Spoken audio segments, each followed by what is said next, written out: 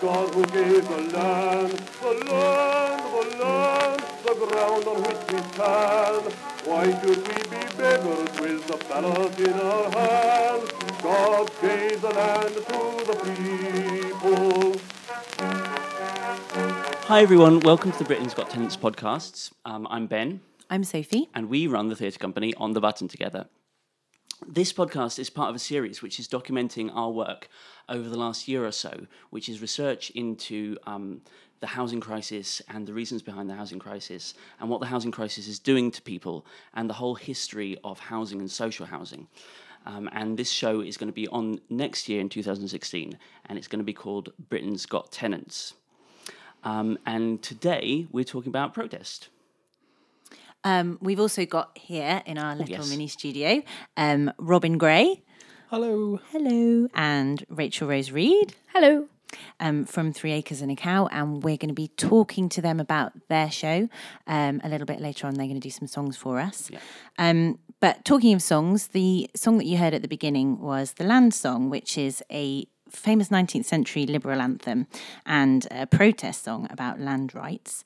And we have got really interested in protest. So protest is a really important part of the housing of housing and the history of housing. Yeah, it was like an inspiration for the show.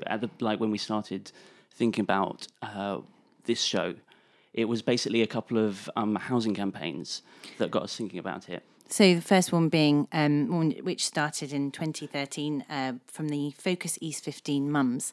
So you might have heard of them, but they were campaigning against the privatisation of their homes. Yeah, they were. And they took over an estate in the Carpenter's estate in East London. Yeah, there were a bunch of single mums who were being, their hostel got shut down and they were being sent all over the country, like far away from their families and support networks. And then there was another campaign at the time on the New Era estate in Hoxton, which was a big American developer was going to buy this estate and put triple the rents, and most of the people that lived there wouldn't have been able to afford to live there anymore.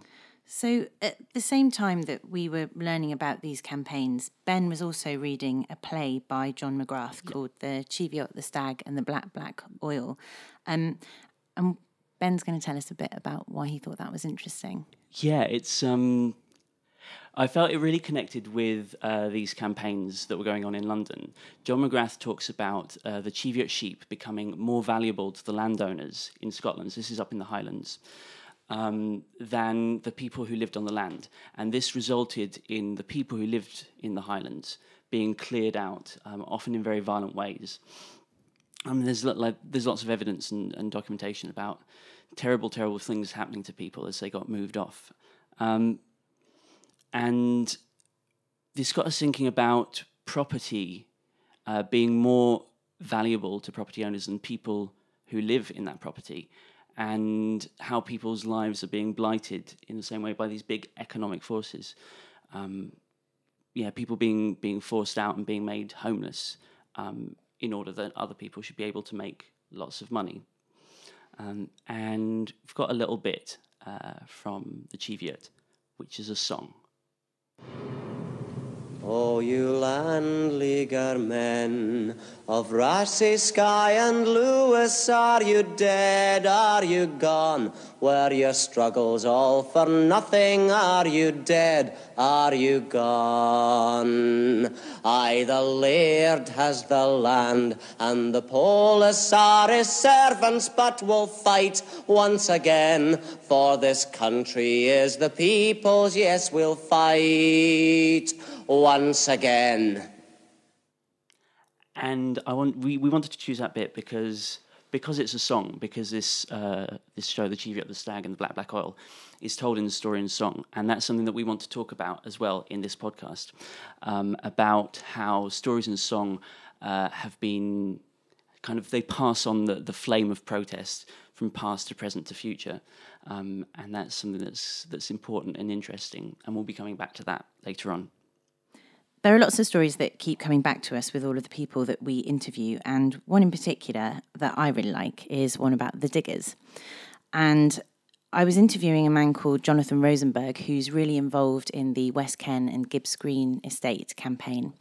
And he knows lots about the Diggers. He's very interested in the history of protest within the UK. And here's Jonathan now actually just telling us a little bit more about the Diggers and what they did. And there was a group called the Diggers. And the Diggers, they argued that the land should be held in common. And that everybody had a right to access to what Gerard Winstanley, who was their leader, called Earth's Common Treasury, and that it was the landlords, the priests, the establishment who had excluded the common people from accessing the means of their livelihood. And the Diggers, went and famously planted themselves on St George's Hill in Surrey, where they planted vegetables.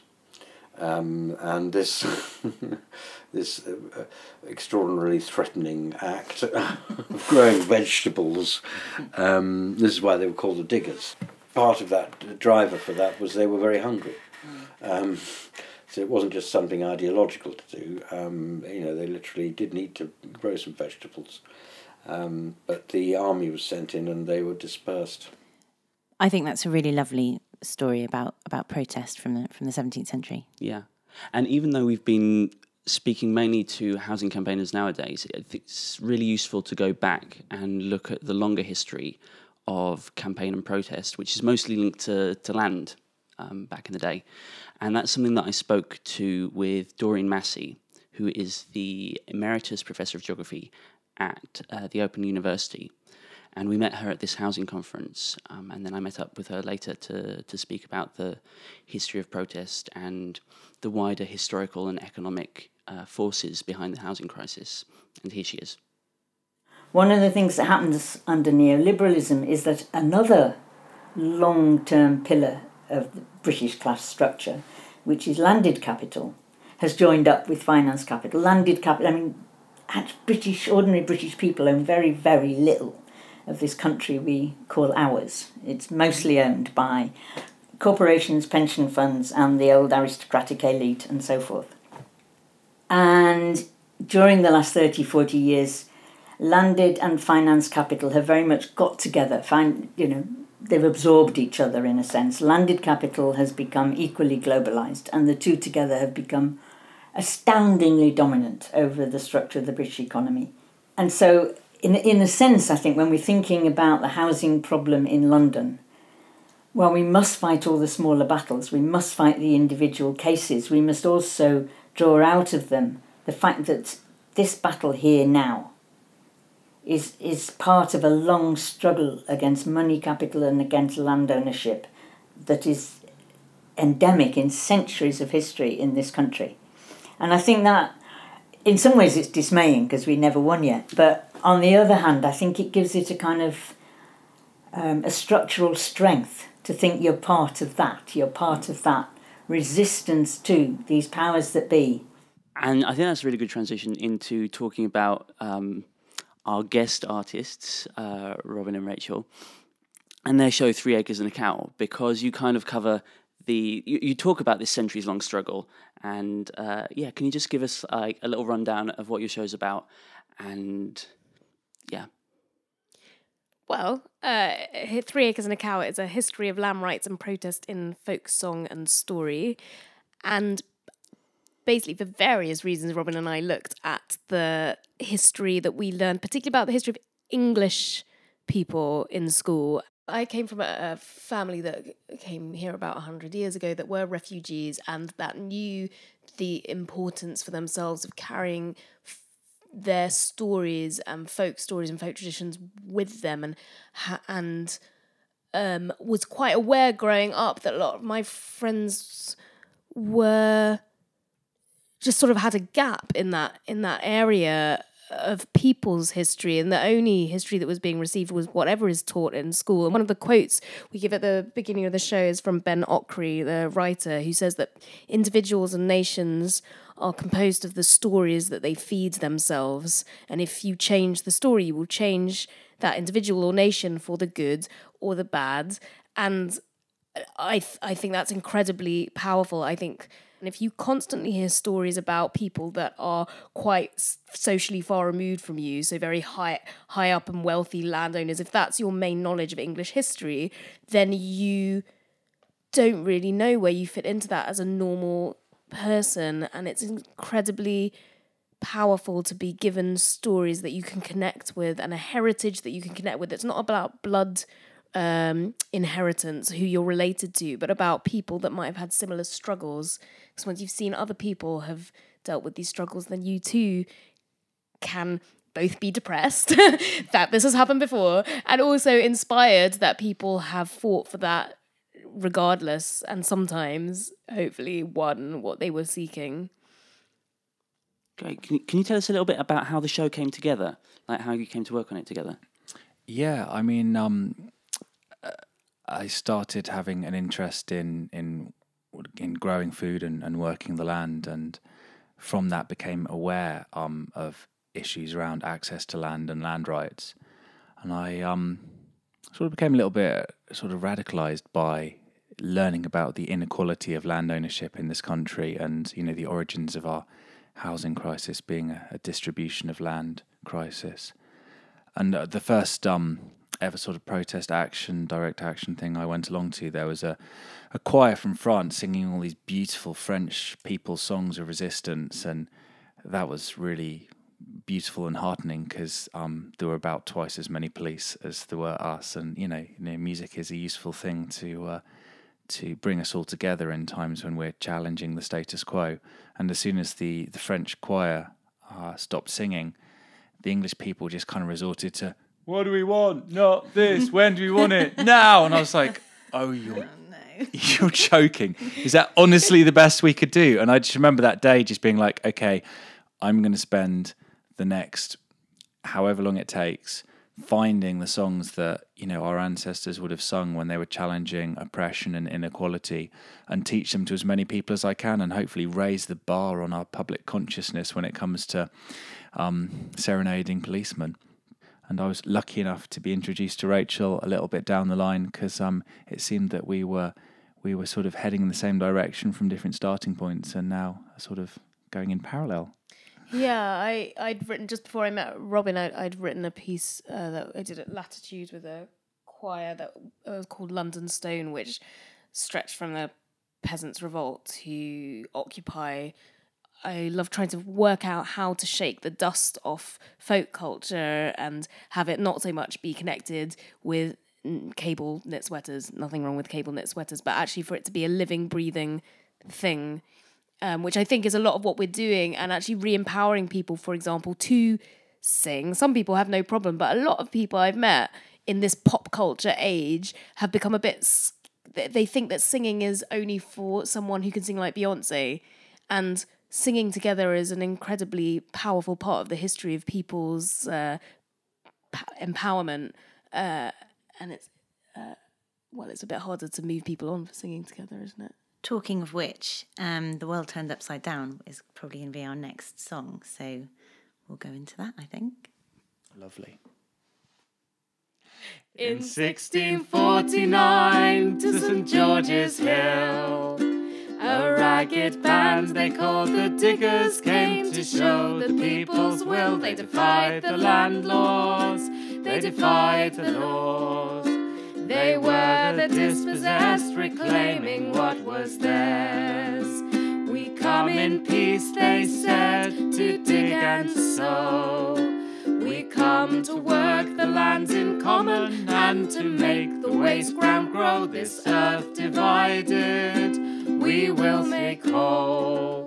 So it may be a common treasury for all. The sin of property we do disdain. No man has any right to buy and sell the earth for private gain. slain by theft and murder. They took the land. Now everywhere the walls spring up at their command. You poor take courage, you rich take care. This earth was made a common treasury for everyone to share. All things in common, all people one. We come in peace, the orders came to cut them down. So the Diggers is about land rights, and there's a bit in your show where you talk about how land rights and housing rights kind of basically become two different things, as there's an exodus from rural areas to cities. Could you take us through that a little bit? Yeah, and it was, the biggest migration this island's ever seen. Around a third of the population of the country moved from rural areas into towns and cities in a sort of 40-year period at the end of the 1700s and early 1800s, which, that's just such a staggering amount of people that we really can't begin to get our heads around. And so land and housing rights become two separate issues, because up till that point there was a sort of assumption and memory that actually wherever you live is also where you grow your food. And so it's sort of all one parcel. But now you start to have people living in a place where they can't grow their food. There isn't enough space. They're in slums and back to back, or even in villages. Sometimes they've lost a lot of their common lands they would have grown food on. So houses and land rights sort of tail off into two directions, which is where we sort of lose the memory of how all these things are connected. You've got another really great protest story that you talk about in 3 Acres and a Cow, which is a personal favourite of Ben and mine, which is about Don Cook and Arthur Ray. Mm-hmm. Can you tell us a little bit about that? Cook and Rowe were two former soldiers who were living in St Pancras social housing, and that's kind of where Camden Council is now. And that council, St Pancras Council, wanted to triple the rent of its social housing tenants, and they created a protest in which they tried to protect vulnerable tenants by saying to them, keep paying rent if you need to, but we're not going to, and anyone that wants to join us, please do. So they barricaded the buildings in order to prevent the bailiffs from getting in. Eventually police had to come in through the roof, but there was a lot of public support as well, and it was something that was broadcast on television. My dad remembers seeing it on TV. So actually, Rachel's just found an amazing video which we'll link on our website, which was all about these. I guess they've called them riots. It's a fairly biased bit of journalism, I'd say. We should say what year it is. I don't feel we've said what year it is. 1960. Did we? Okay. I think it started in 1959, but 1960 is the heat of it. As true a story I'll relate. Hey ho, Cook and Row. How the landlord told Don Cook one night. Hey ho, Cook and Row. You must answer questions 9. Hey ho, Cook and Row. To see if this flat is yours or mine. Hey ho, Cook and Row. Hey ho, tell them no with a barbed wire fence and a piano. Took 1,000 cops to make them go. 3 cheers for Cook and Row. What is higher than a tree? Hey ho, Cook and Row. And what is lower than a flea? Hey ho, Cook and Row. My rent is higher than a tree. Hey ho, Cook and Row. And the landlord's lower than a flea. Hey ho, Cook and Row. Hey ho, tell them no with a barbed wire fence and a piano. Took 1,000 cops to make them go. 3 cheers for Cook and Row. Oh, now I've lost my board and bed. Hey ho, Cook and Row. I'll barricade the streets instead. Hey ho, Cook and Row. So all you tenants settle in. Hey ho, Cook and Row. Keep up the fight, you're bound to win. Hey ho, Cook and Row. Hey ho, tell them no with a barbed wire fence and a piano. Took 1,000 cops to make them go. 3 cheers for Cook and Row. So Cook and Row are in 1960, and we're going to rewind a little bit till just after the Second World War, which is something that Sophie looked into.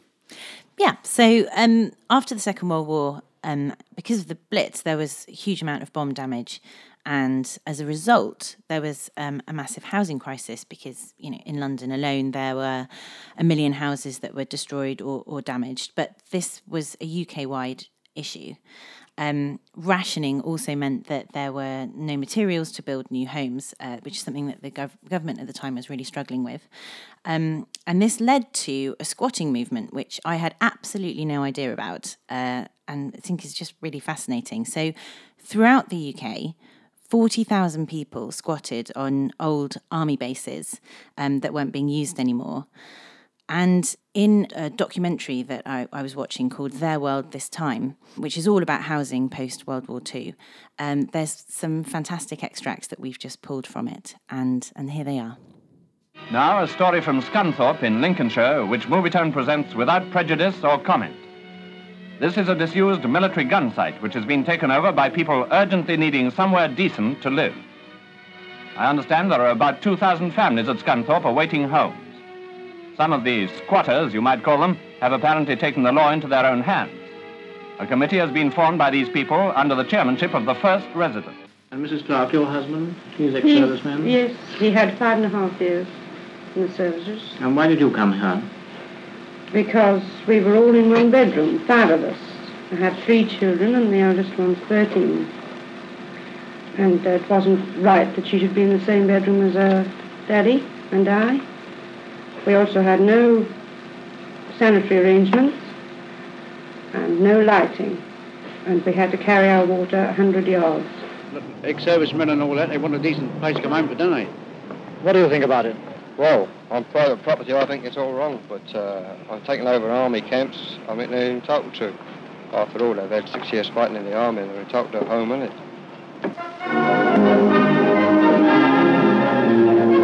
Peacetime battle report. The siege of London's Ivanhoe Hotel. On the pavement, police, pressmen, and squatter sympathizers. Facing government action to evict them, the squatters carry on as best they can. The food supplies come up from below. Wholesale squatting in luxury flats and hotels turns the spotlight on a still desperate housing situation. Labour leaders say lawless acts by squatters can only lead to injustice and anarchy. What I think is really interesting about those videos, in particular the second one, is the way that we think about squatters now. And you wouldn't necessarily think of squatters as being middle class people sort of taking over spaces to live, and yet the woman in the second one certainly sounds quite middle class, and it's quite surprising. Yeah. It's very 1950s BBC. They're really well dressed and proper family of the time, 1950s family. Yeah, with these houses that are absolutely kind of beautifully and pristine and sort of really well turned out, and it's not something that we necessarily would think about now, but. In terms of talking about successes of protest campaigns, as a result of this squatting movement that occurred, the government brought in the Requisition Act in 1946, 1947, which meant that local authorities could take over unused buildings and allow people to live there. And we've got a little link to a guy who I spoke to called Paul Burnham. And Paul is part of the Defend Council Housing movement, which we're going to talk a little bit more about later on.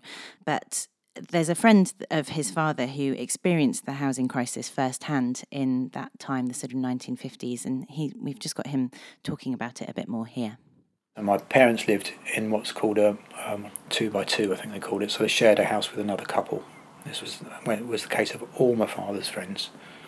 And he tells me about one of his workmates called Jimmy Bower. Jimmy Bower got married and he took his wife back to his parents' house, and they began married life on the landing. A lot of the campaigns that we've spoken to have used squatting as an act of political protest, and there have been squatters involved who aren't necessarily campaigners on these campaigns, but who have joined the campaigners. And a really interesting example of this is Sweet Sway. So on Sweet Sway, it's really interesting because there are various different groups of people. So this is an estate where the council sold the estate to a private developer, Annington, several years ago. And it was only at the end of last year that Annington decided that they wanted to redevelop it, build some new flats. And these are flats that are not going to be affordable to any of the people that were living on the estate before, which is it's a pattern that gets repeated through London, and there are lots and lots of campaigns about this. So the former residents started a campaign, partly because of this like injustice. They felt that their community was working really well, their estate worked really well, and they couldn't see why they had to move off it and be moved off it. And partly because the council was treating them really badly and not rehousing them in suitable housing. So they occupied this house on the edge of the estate, and they ran their campaign from it. And I went there in May to interview several of the people there. And it was there's a really fun atmosphere, lots and lots of kids running about in the garden and stuff, real family atmosphere. And as more and more of the residents were evicted and forced out, squatters moved into the estate. So not necessarily people who were directly connected to the campaign, but people for whom squatting is a lifestyle. And when I went back last week, so the beginning of September, the atmosphere had completely changed. There's this whole little village or little commune type space. It's like a little bit like something that, the Lost Boys out of Peter Pan might have made. It's very kind of DIY, and there's like lots of mural art, and there's a bathtub that is made into a piece of art that's out in the middle, and there's a vegetable garden, which is very lush and lots of things growing there. And the squatters have been kind of working with the campaigners and helping them out. And then in the last 3 weeks, there's a new security company that the developer has employed and sent in this really, really heavy team of security guys. And there have been some clashes with the squatters. There was a young woman there when I visited. She was showing me like bruises all the way down her arm, scrapes on her back where she'd been like dragged across the road. So there's a really different atmosphere to May now, and it's really tense. This weekend they were having a family day there, kind of community day, and very few families turned up, partly because it's quite an intimidating place to be now. And that's Sweet's Way at the moment, and it's still ongoing. It's still something that's happening at the moment. So you've met some various different squatters, and I think this guy Pete was from. Maybe you met him at Sweet's Way? No, I met Pete at a poetry and slam poetry night and spoken word night. He's a spoken word artist. There's this film that's about him, which explains about the political side of squatting and squatting as an interesting solution for the housing shortage. Anyway, this is him. Public space has been taken away from us, and that's really, really dangerous. So reclaiming space is a very potent thing to do, and that's one of the reasons why I think squatting is a powerful thing for civil society. I've been squatting for about 2 years, and I've lived in around about 6 buildings. All of those buildings have been owned by property owners or companies who own lots of buildings and have kept those buildings empty for many, many years. And when you see how many empty buildings there are, massive spaces, you can't actually understand why anybody is on the streets. And we're seeing an explosion now of homelessness, street homelessness, hidden homelessness. And at the same time, they're trying to throw people out of empty buildings and into prisons. So this is what's so crazy about it. There were times throughout my life as a self-employed performing artist where I had to make ends meet by claiming benefit. Sometimes I was on a job seeker's allowance, sometimes I wasn't. A lot of the time I was on housing benefit. Living in Scots means that I don't have to claim benefits anymore.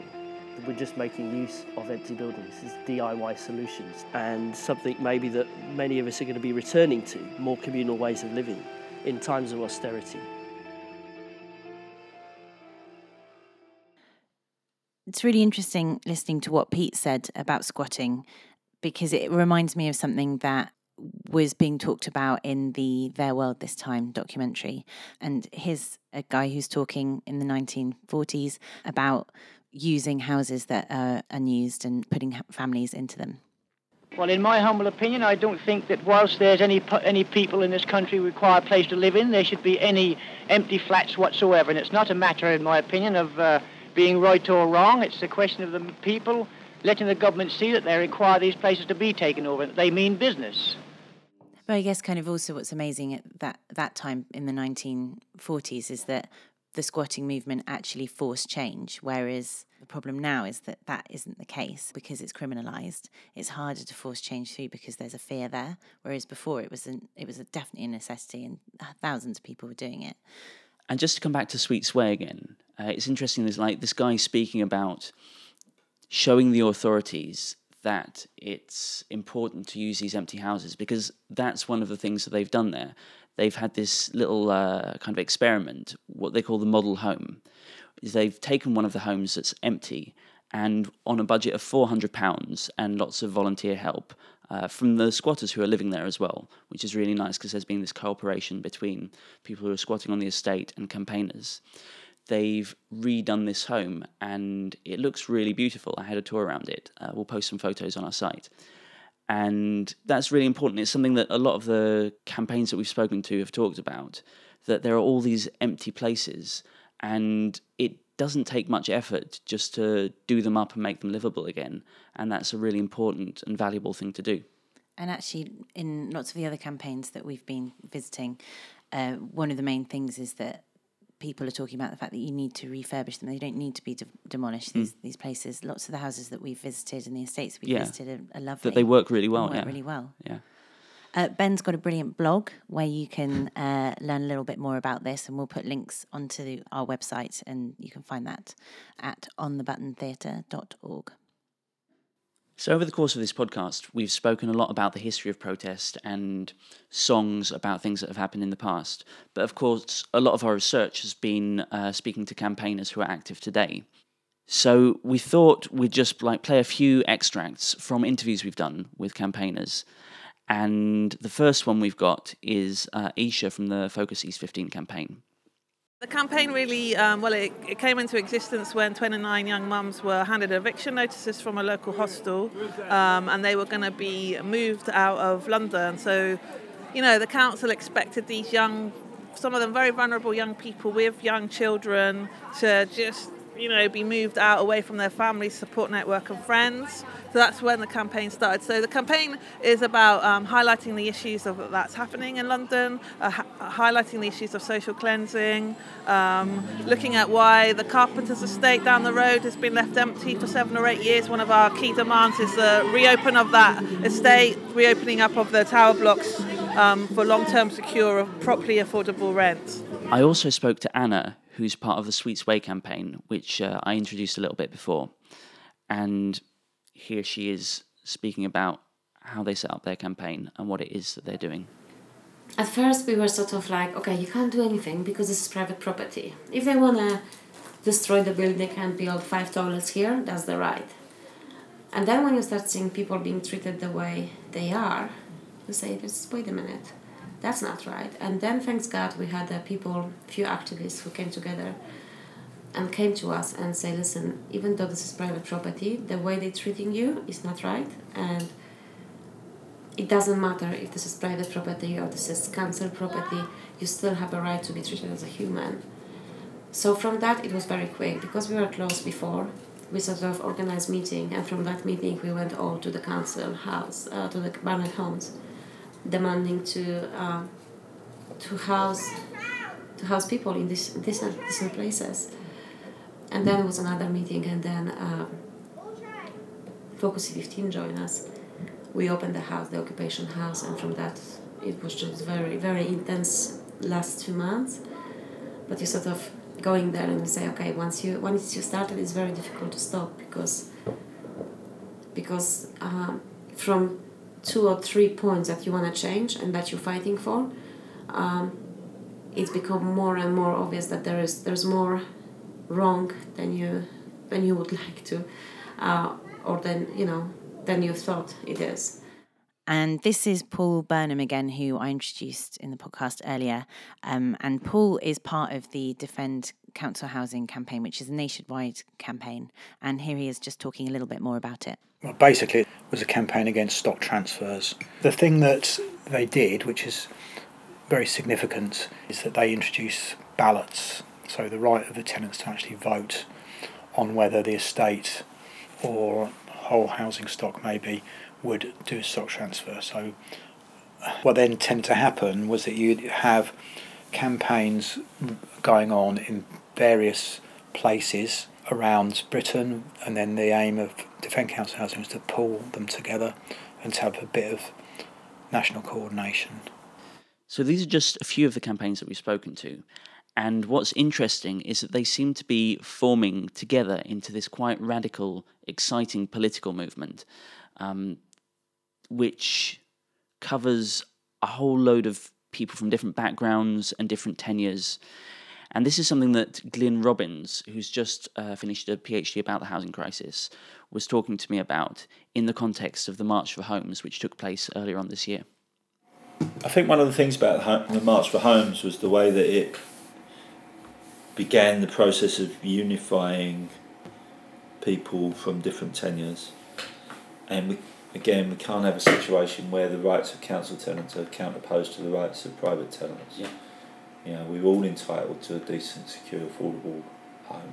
There is a bit of a controversial figure that keeps popping up, or who has kept popping up over the last year and attracting media attention. Russell Brand. Mr. Russell Brand. And yeah, it's interesting. Like, whatever you think about him and his politics or whatever, he has helped to amplify these campaigns. And just by being there, his presence attracts a whole load of cameras and reporters. And so he has helped to get these things in the media. Yeah, so that's particularly with the New Era Estate, that campaign, and the Focus East 15 Mums. He was really involved with that. Actually, he's also been involved with Sweets Way. With I think Way he as well, did he was part of a squatting. There was a sleepover there. There was a sleepover. He organised a sleepover at Sweets Way. Which the press were all over.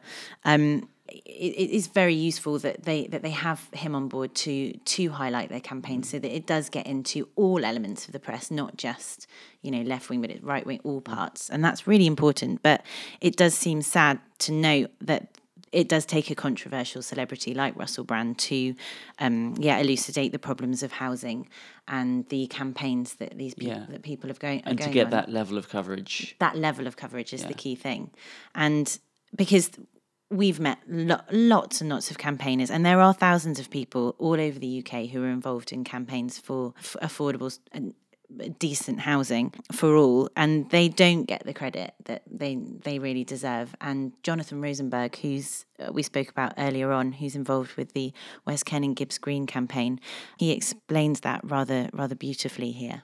I can't emphasise too much how difficult it is to stand up to this sort of thing. Most people have no idea what is involved, and the sacrifices that are made in all sorts of ways, by standing up to this. It's very, very, very difficult indeed to mount and sustain a campaign. It's very complicated, and it depends, a lot on individuals who are put under unacceptable strain. So it should be, wherever it is, it should be treasured and recognised, as a great thing, which can evaporate at any moment, just as if it had never been there. So the final bit of this podcast is we're going to come back to talking about protest and song and storytelling, and why those things are important. But to lead us into that, we've got a song. Would you like to introduce a song? It's called The Manchester Rambler, and we think it's a very beautiful and useful opportunity to talk about a time when some people came together to stand up for their rights and maybe didn't get to see the fruits of that labour within their lifetime, but it did lead to a very significant result. I've been over Snowdon, I've slept up on Crowdon, I've camped by the Wainstones as well. I've sunbathed on Kinder, been burnt to a cinder, and many more things I can tell.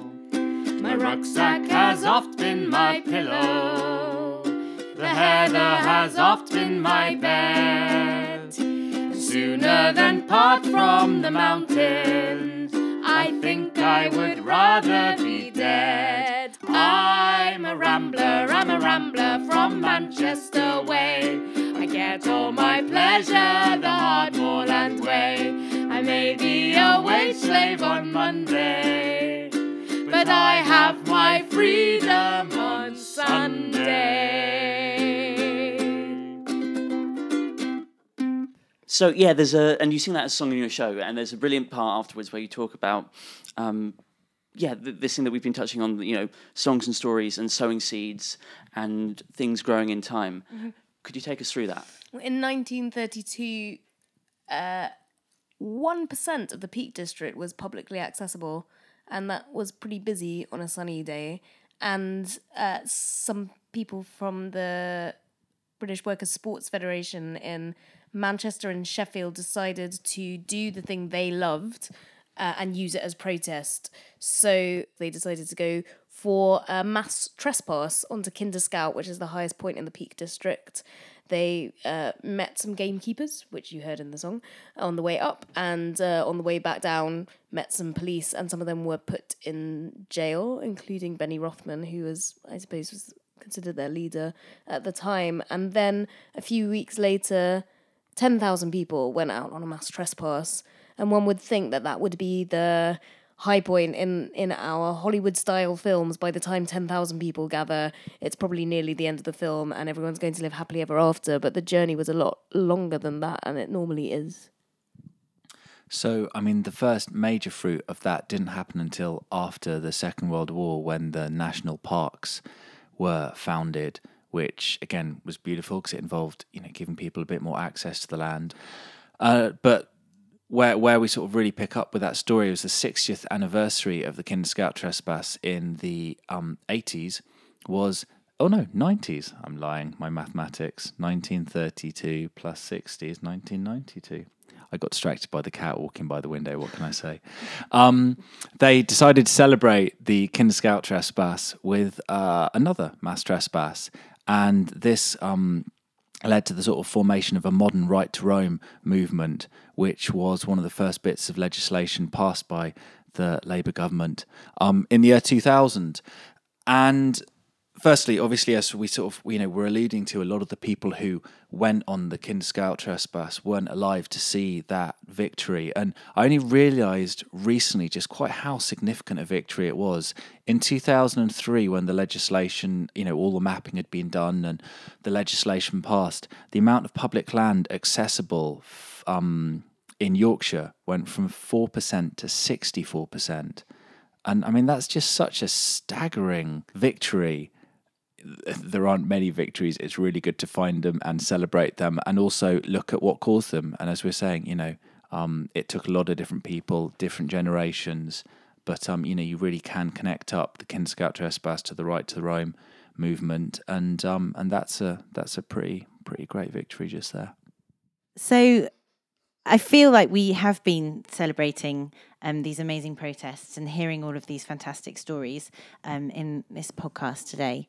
And we love hearing them, and we love listening to people retell them, and we love retelling them as well. If you, the listener, have any protest stories that you'd like to tell us, please get in touch with us at www.onthebuttontheatre.org. And who knows, they might even form a part of our play, Britain's Got Tenants.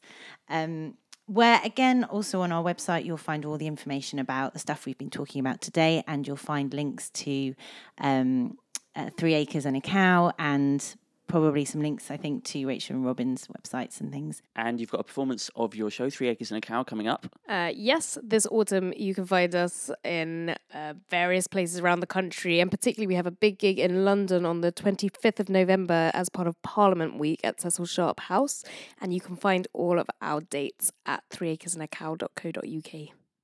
So one more massive thank you to Robin and Rachel for coming for and talking to us today. It's been brilliant. Bye. Bye, thank you. Bye.